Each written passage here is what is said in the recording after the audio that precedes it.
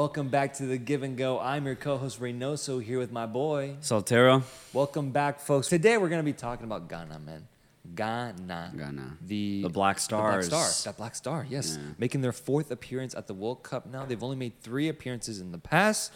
In 2006, they went all the way to the round of 16 versus Brazil, and they lost out. But what's crazy is that wasn't even their best World Cup run, man. Because in 2010, they somehow managed to find themselves in a World Cup quarterfinal and were a handball away from being able to qualify for the semifinal and be the first African nation in a semifinal. But the Luis Suarez handball happened. The penalty ensues, hits the crossbar, goes out, and Loco Abreu steps up to the spot and makes a beautiful Panenka penalty to kick you out of the tournament. Yeah. That's how Ghana lost out on a semifinal position. Dude, that's scarring. That's so much drama.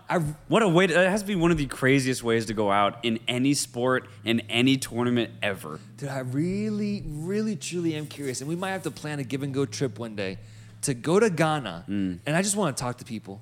I want to see what they actually think. What's the general consensus on what happened in that World Cup? Because being Mexican, man, I understand the idea of how we feel about no era penal. You know, it's become such a cultural meme, but at the same time, you can tell it means a lot to these people, the way that game played out. I wonder if in Ghana, if they even talk about it. I don't know. It's scarring, like you said. It can be something truly traumatizing for a lot of people, bro. Yeah, so where it's like hush, hush. Yes. You know, we don't talk about that. But if we have any Ghanaian viewers, please comment down below. Oh, please. What is the general consensus? How do people feel about what happened in 2010? Moving on, in 2014, they had a group stage exit. And since then, that was their last World Cup appearance. Weren't able to get there in 2018. 2022 comes around, and in the second round of qualification, they actually tied for first place with South Africa, who was trying to vie for a potential playoff spot in Africa's qualification. They both got 13 points. And not just that, they both had the same goal differential. Yeah. It was actually the amount of goals that Ghana had scored for that ultimately decided them getting that spot in the playoff. Yeah. Crazy, man. Crazy. So Ghana was that close to not making it to his World Cup. In the third round of CAF, they get matched up with Nigeria, and they initially have a 0-0 match, I believe, in Ghana. Yep. But then in the second leg, Thomas Partey steps up, scores a goal for Ghana. It then gets tied up. It's 1-1. And because of away goals, Ghana qualifies to the FIFA World Cup, knocking out this true African, you could say powerhouse, Nigeria in the process. Group H is where Ghana lands, where, funny enough, they are once again set off to match up against the dreaded Uruguay squad with still some players that remained in that team from 2010, as well as Portugal, and lastly, South Korea. Right. This is Ghana, bro. This is Ghana. A proud people, a happy people, a passionate people. Showing up to Qatar in 2022, and it'll be good to see them, bro, because honestly, man, there was a time where Ghana was super prominent for the States, specifically, for the United States. You remember how Ghana, I think they knocked the USA out in the round of 16, and then they got matched up with them in their group the following World Cup, and there was a storyline of like, can we avenge our demons from that Ghana game? Yeah. And it's crazy because avenge they did, man. Avenge they did, managing to get out of that group and I think defeating Ghana in the process. Yeah. Ghana's been a notable team for me, for us, and I'm just interested to hear your thoughts on them and how you think this team will look going into the tournament.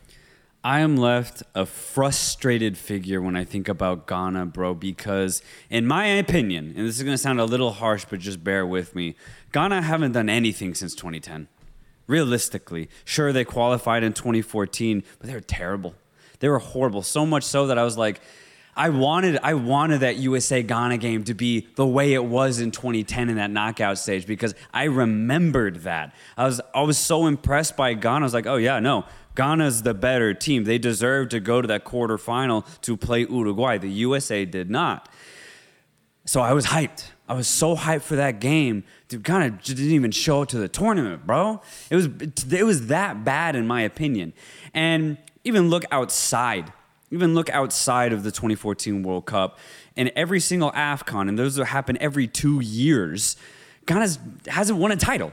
And if you're supposed to be one of the bigger teams in Africa, and in a continent where the champion gets rotated, it's not like the Premier League or the Champions League where it's just like a handful of teams that win it. I mean, Zambia won it one year, bro. Yeah. Like, how is Ghana not taken that prominence, that dominance we talked about in 2010? How have they not taken that to the pinnacle of African football? That, for me, is a failure. Whatever generation they had that was successful, I guess it was only successful for like 2-3 years max. And for me, like, that sucks, because to go to a quarterfinal and nearly go to a semifinal, I hate how fleeting it is. And kind of similar to Costa Rica, right? It leaves me frustrated, because just imagine if Ghana just had influx of players over these last 8 years. They would have qualified for 2018. That's another thing, dude. They didn't even qualify for the 2018 World Cup. And the way that they qualified for 2022, bro, that is not something that you should be proud of. They made it. They pulled through by the skin of their teeth, bro. And that again just sucks. Oddly enough, kind of like Australia, how they just had to go through a weird UAE team and then just get lucky on penalties against Peru. I saw the same thing with Ghana. They got lucky that they scored just slightly more goals than South Africa.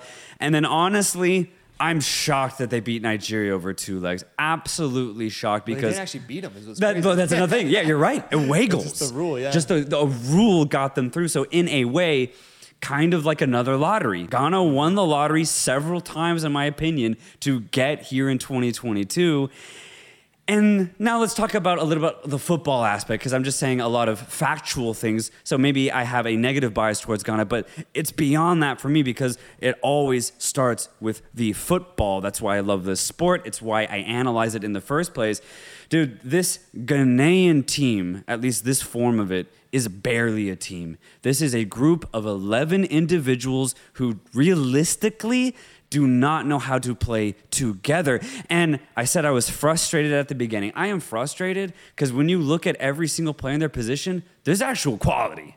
There is good quality on this team, and the way that they're playing is not even getting close to the potential that they could achieve. They didn't actually manage to beat Nigeria, and the fact that they only scored 1 goal more than South Africa just is crazy to me, man. Like, they made it here just barely, bro, crawling the way to the World Cup.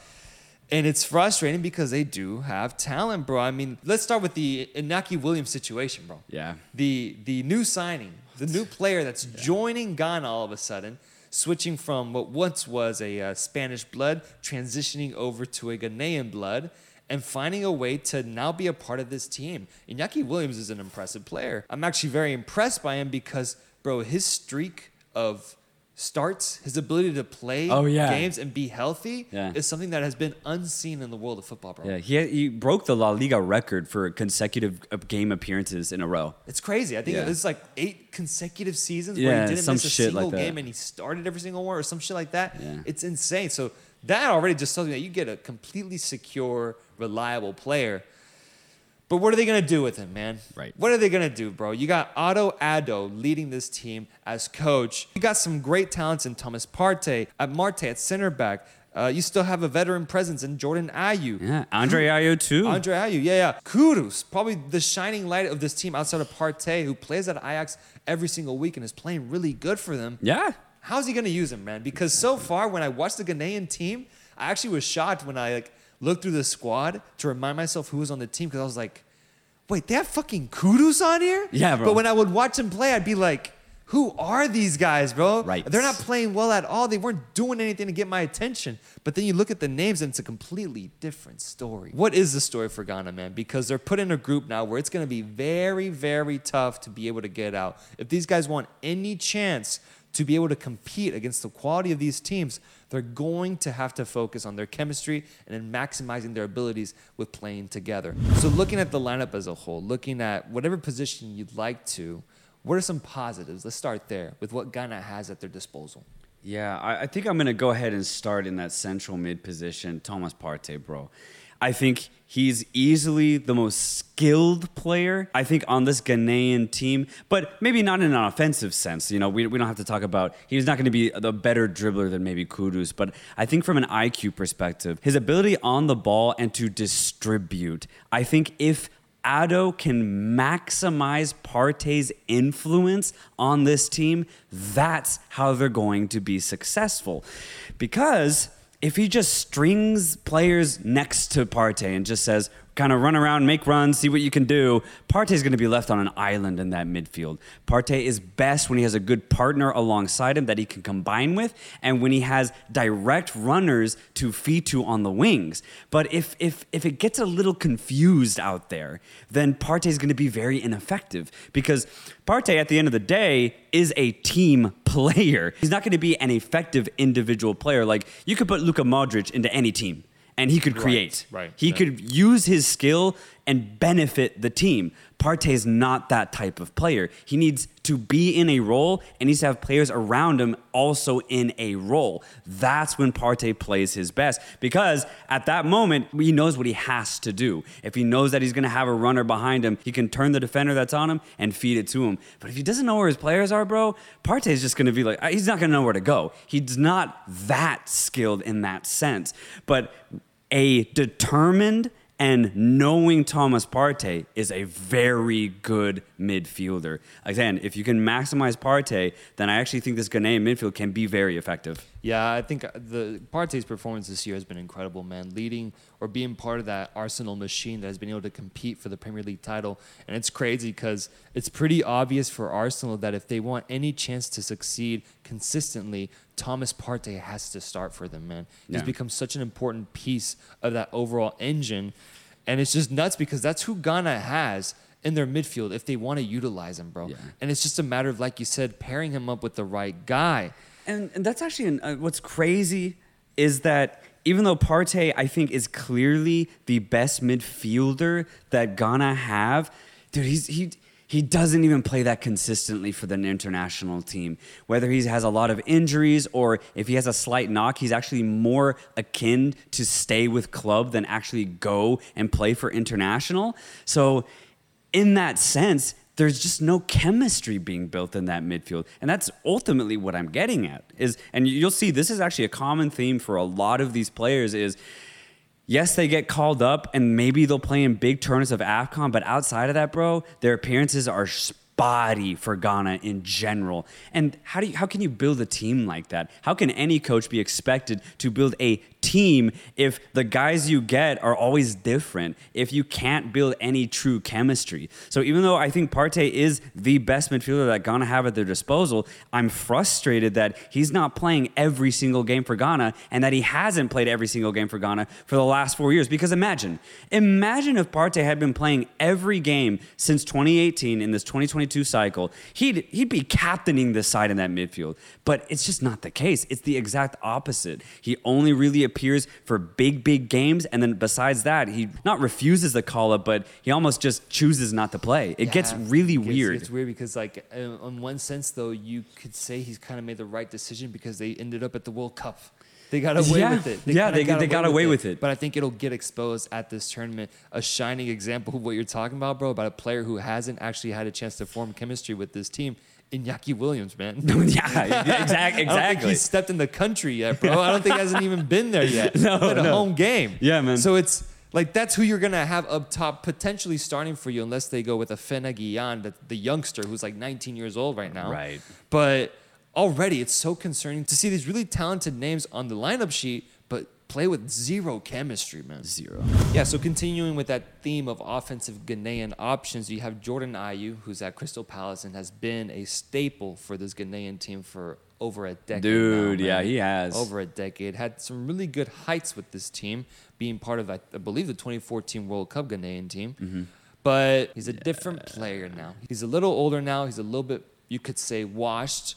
If you want to look on the positive side, though, now you have a veteran offensive option. You transition from being a young and youthful, exciting player to being an old but smart vet. Yeah. Could Jordan Ayew potentially find some form and some fitness on that left side, bro? Because he is playing with nothing but youngsters up front or with other talents that are much more energetic. So could he play more of a role that's more about being the feeder, more about being the guy that can just put these guys in really good positions, use that veteran leadership to guide the team offensively and to calm them down a little bit, bro? Because we know that the World Cup is one of the most nerve-wracking events that the world can offer to a human being. If he can just kind of teach these guys in the locker room, kind of guide them and lead them on the field, then maybe he could provide to be a really important part and piece of this Ghanaian team. But when we look at output, when we look at what he can do on the field in order of generating goals and assists, I don't think it's going to be there, man. I don't. He might get that one opportunity throughout the tournament, but I just don't see it happening consistently enough for them to hope that he can potentially save them in that sense. What sucks is that there really is no depth in that winger position for someone else to come in and potentially take over. It really seems like it's Ayu's spot because of lack of options. Yeah, absolutely. I think Jordan Ayew will actually start in that left wing or left striker position, whatever you want to call it, for Ghana, simply because he is going to provide that veteran experience up top. But this is where I also get frustrated because you said something that I would actually hope happens. I hope Ayew takes that almost teaching role. He gets the ball and his sole goal is to give it to the youngsters, give it to the players with a little bit more pace, a little bit more want, and then from there they take over the goal scoring duties. Because you're right, I think Ayew has played in every game for Crystal Palace, either starting or off the bench this season, 0 goals. Nothing. But honestly, that has been Ayew's entire career. Like even at his best, I think max he scored like 10 goals, man, as a forward. So he's never been a guy that scored a lot of goals. The fact that he's now 32 or 33 years of age means he's going to score even less. And I would love it if he played more of a distributive role out on that wing. Here's the thing, though. When I see Ghana play, they actually rely on him to create everything. Yeah. There's a weird reliance on him to be the star forward for Ghana. And it goes back to the idea of team chemistry or team identity. That is not what you should be doing. You should not be asking Jordan Ayew at this age anymore to just get the ball and take it at an entire defense. Maybe when he was like 24 and he had a lot of energy and youthfulness to his game, sure, let him try it, because it's entertaining at the very least, but that simply isn't his game anymore. But I hate that Ghana still ask him to do the same thing that they've been asking him to do for 12 years now. There's no progress, and for me, it's just detrimental to Ghana's offense and the team as a whole. Would you put down the coach? It's got to be on the coach, man. It's got to be on Otto. That's what's crazy, though, is that even when Otto wasn't in charge, because, dude, they've had like 10 coaches in the last 10 years. It doesn't matter. The coaches just say, we don't have depth. Ayew, I need you. Yeah. That's what they say. Every coach has said basically the same thing. That's why I'm so frustrated with this Ghanaian team. If you could just give a smart coach a project, say, look, build this team up for us. We'll give you 3 years. That, I think, would be the ideal Ghana, because then you'd actually get a true team. But every coach has so much pressure to immediately get results, and if they don't, it's curtains for him, bro. Mm-hmm. And that is exactly what has happened. I mean, Rajovic, the guy that actually brought them to that 2010 glory, he was the previous coach before Otto Addo. He went to the 2022 Africa Cup of Nations. They didn't win a single game.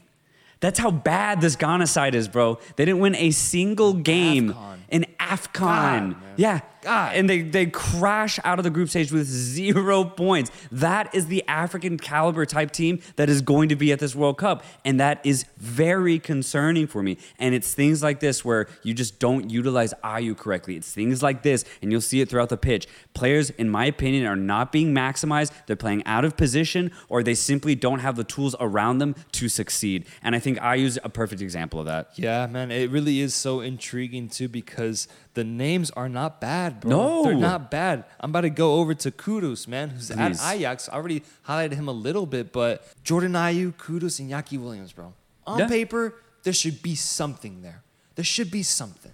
And given the fact that they basically haven't played together yet, basically, there really is an opportunity for them to find form with each other as a cohesive unit at the World Cup. I'm just hoping that maybe something happens, bro. Something. Because if you're Ghanaian, you're thinking the same thing. You're seeing how you performed so bad in AFCON and how you barely got through in qualification. And you got names to your fucking team, bro. Some really prominent names.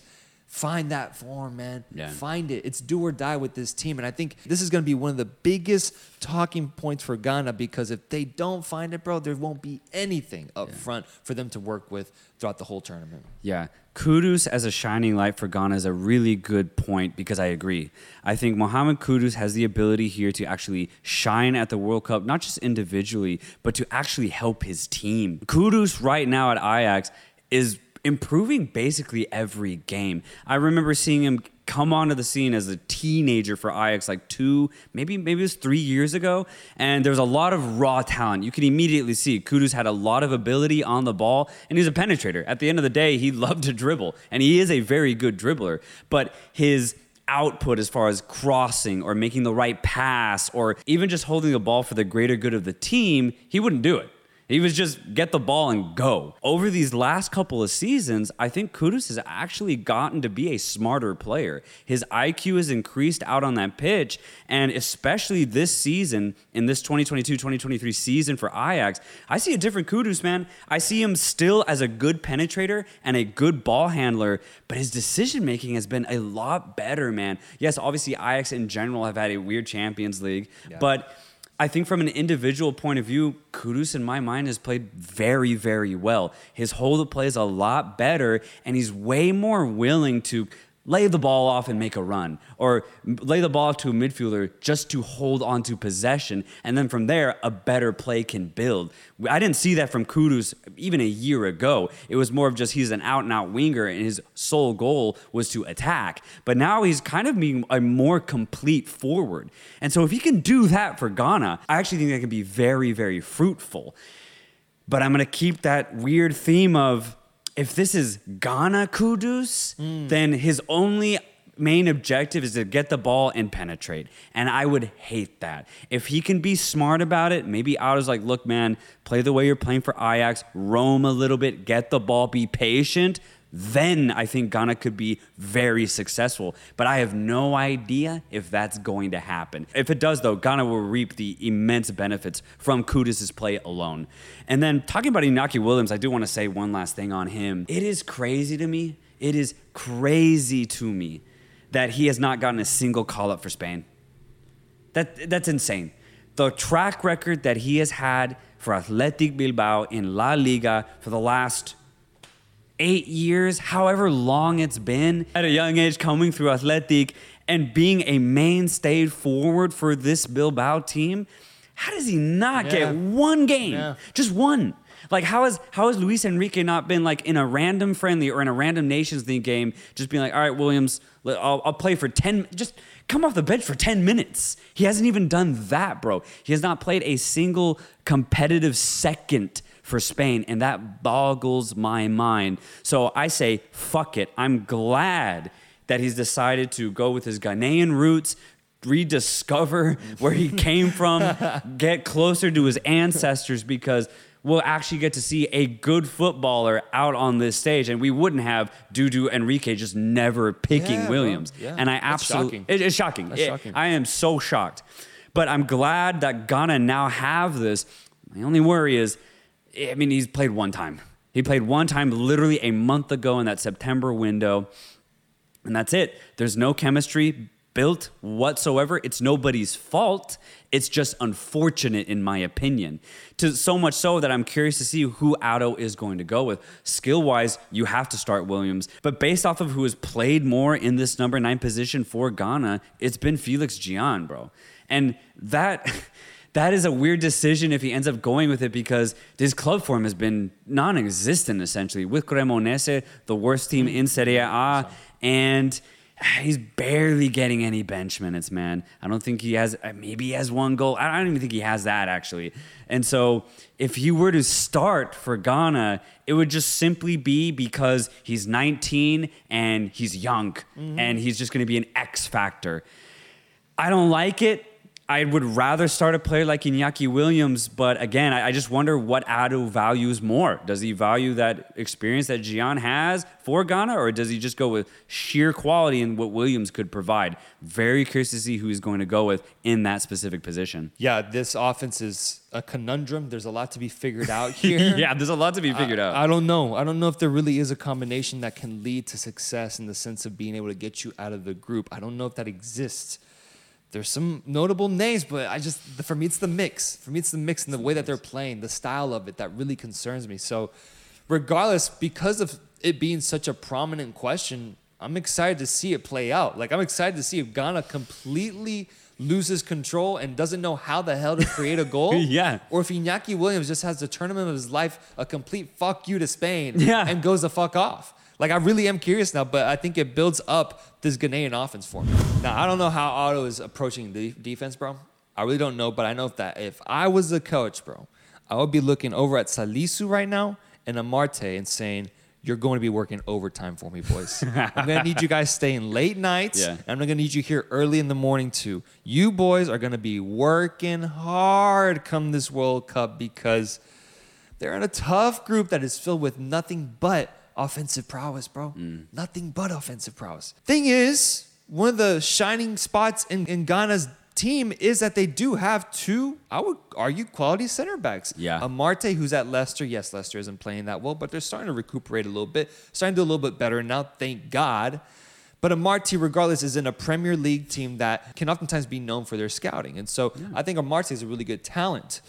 Likewise, Salisu is at Southampton right now, playing Premier League football as well, bro. So you're telling me that Ghana has two Premier League center backs starting for them? Regardless of quality, regardless of form, I'll always take the sentence, two starting Premier League center backs. Like, I'll take it, man. Yes. I'll take it. And with the way that we're talking about the rest of this team, it sounds like it's one of the highlights of what Ghana has to offer. Completely agree. Yes, they both play for Leicester and Southampton, respectively, Amarte and Salisu. But you said it perfectly. They are the starting center backs for their respective clubs. They're not in rotation. They don't just get bench minutes. They are the go-to center backs as far as coaching decisions are concerned. And I think that actually means something because at the end of the day, if the coach doesn't have trust in you to defend for 90 minutes against Premier League caliber sides, you're not playing, brother. You're not going to play. And Amarte and Salisu play every single minute for both of their clubs. I actually do think that means a lot. And so when you do isolate these two center back positions for Ghana, I actually think there's a lot of quality here. And honestly, actually a good amount of assurance too. Salisu's having an incredible season simply from an individual defensive point of view. Southampton as a whole, I think, struggled to score a lot, which is why I think they're just doing poorly in the Premier League. But the reason why they're not just leaking goals, I think, is actually because of Mohamed Salisu. His defense this year has been big, bro. He's a big man, and he's a very good defender. But I also can't ignore the fact, bro, that he just started playing for Ghana too. You know what's crazy about this one is Williams I can understand because Iñaki Williams was Spanish. He was born and raised in Spain. His father was Ghanaian, right? Salisu born in Ghana, I think raised there to a certain extent before he ended up moving to England, but he refused call-ups year in, year out. This guy. Okay. Yeah. And finally, Otto comes in, and in July of this year, he's like, Salisu, bro, like, we need you, man. Do you want to play for us, yes or no? And he finally says yes. And it's just like, but again, I'm going to go back to this idea. How do you build chemistry at the back? Imagine if Salisu had been leading this line for the last 2-3 years for Ghana. Yeah. It's a completely different story as far as the team you end up getting as the product here in this World Cup. Skill-wise, yes, Salisu has to start. But man, like, that just rubs me the wrong way. A backup center back that actually has been receiving call-ups and has been playing when Salisu has rejected the call-ups, Alexander Djiku. Djiku playing for Strasbourg right now in France, and Like Amorte and Salisu, he is a starting center back in League One, a top league. Yes, he's not with an incredible team, but he is the go-to center back for his respective club. Whether Salisu is not yet acclimated into that back line yet, then I would actually be okay if Jiku starts alongside Amorte. I think Amorte is the go-to center back because he has the most caps out of the three center backs. And I think Jiku would pair alongside him simply because he has been playing a little bit more than Salisu. I mean, Salisu, again, only has a few caps to his name for Ghana. From a skill perspective, it would be Salisu and Amarte. Curious to see, once again, who Otto goes with. There's so many things for Otto to figure out, bro. And we are 2 weeks away. Going out to right back for Ghana, you actually have a player who's playing for the best team in Belgium. Dennis Odoi. What's crazy about Odoi is that he's actually born and raised in Belgium. And he too...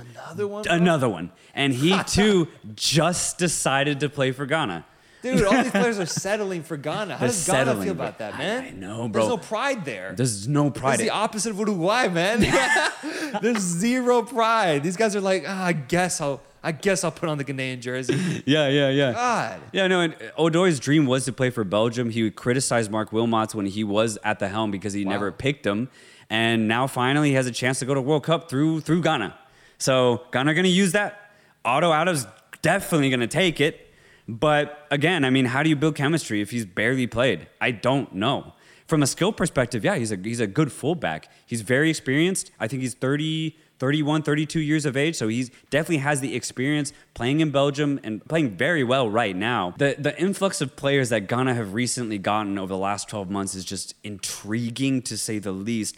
Whether it amounts to anything, I have no idea. I'm inclined to say no at the end of the day. Well, I mean, another one, the goalkeeper in between the sticks, Joe Wallacott.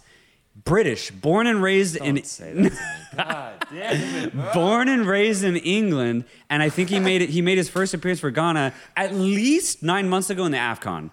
At least. So he's been in the system slightly longer. But other than that, Ghana don't really have any other goalkeeper that they look like they're going to start. Yeah. So I think Wallacott's going to be that starting goalkeeper for Ghana. So there's a lot of quality here. These players play at a very high level for their respective clubs. As a Ghanaian team, there's just, in my opinion, no real chemistry. Even if you look at like in Australia, who we just did an analysis on, they may have less quality than Ghana.